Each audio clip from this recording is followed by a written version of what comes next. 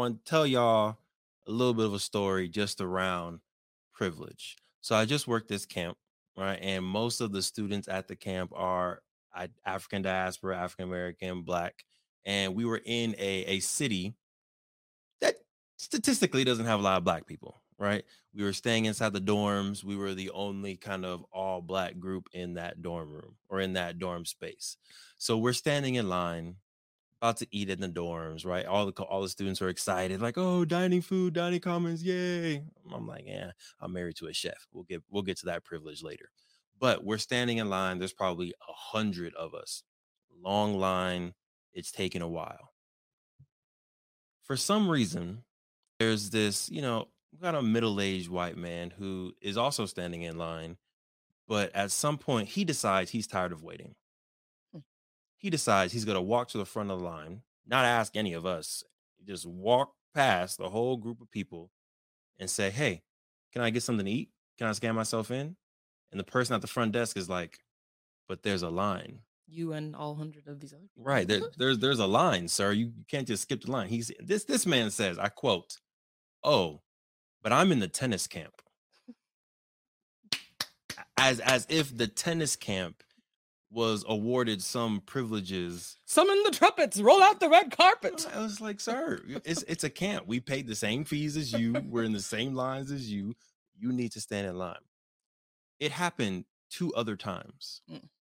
With different people, all from the same tennis camp, all from a very similar background. They need some diversity training in the tennis camp.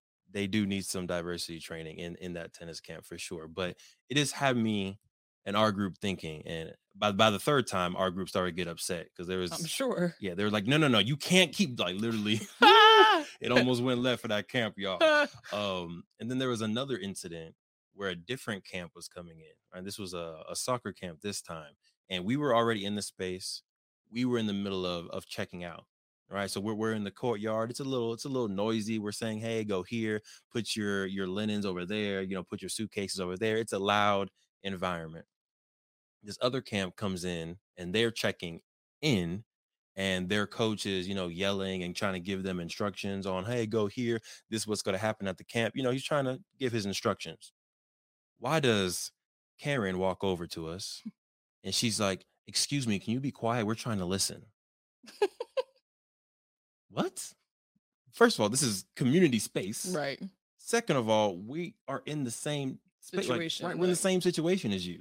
You're trying to listen to someone yell. We're trying to yell to other people listening. And it's just like the privilege just kept coming up that for some reason they felt like they had control and privilege over certain spaces. Mm-hmm. For some reason, their life experiences, their background, whatever it is that they came to this camp with, they thought it afforded them privileges or advantages that we didn't deserve. Mm. And that has had me feeling some type of way. And that's why we're just going to talk about privileges today in the sense of marriage.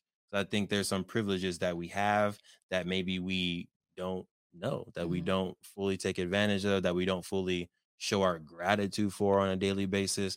And yeah. I was just upset, y'all. I was really upset. I'm sure. And a lot of our students, like, they started to be quiet. And I was like, no, I literally refuse. Like, I'm not going to whisper because that person's yelling. I have the privilege of this space, just like they have the privilege of this space. Thank you for supporting the M4 show and our mission to increase the wealth of Black families. If you received any value from this episode, any value at all, any, do us a favor and give us a like and subscribe on YouTube and Apple, Spotify, anything, all of them. All of them. Wherever you're listening, go ahead and like and subscribe. And after you like and subscribe, make sure you send this episode to at least one family that you really want to see win. We'll catch y'all next time.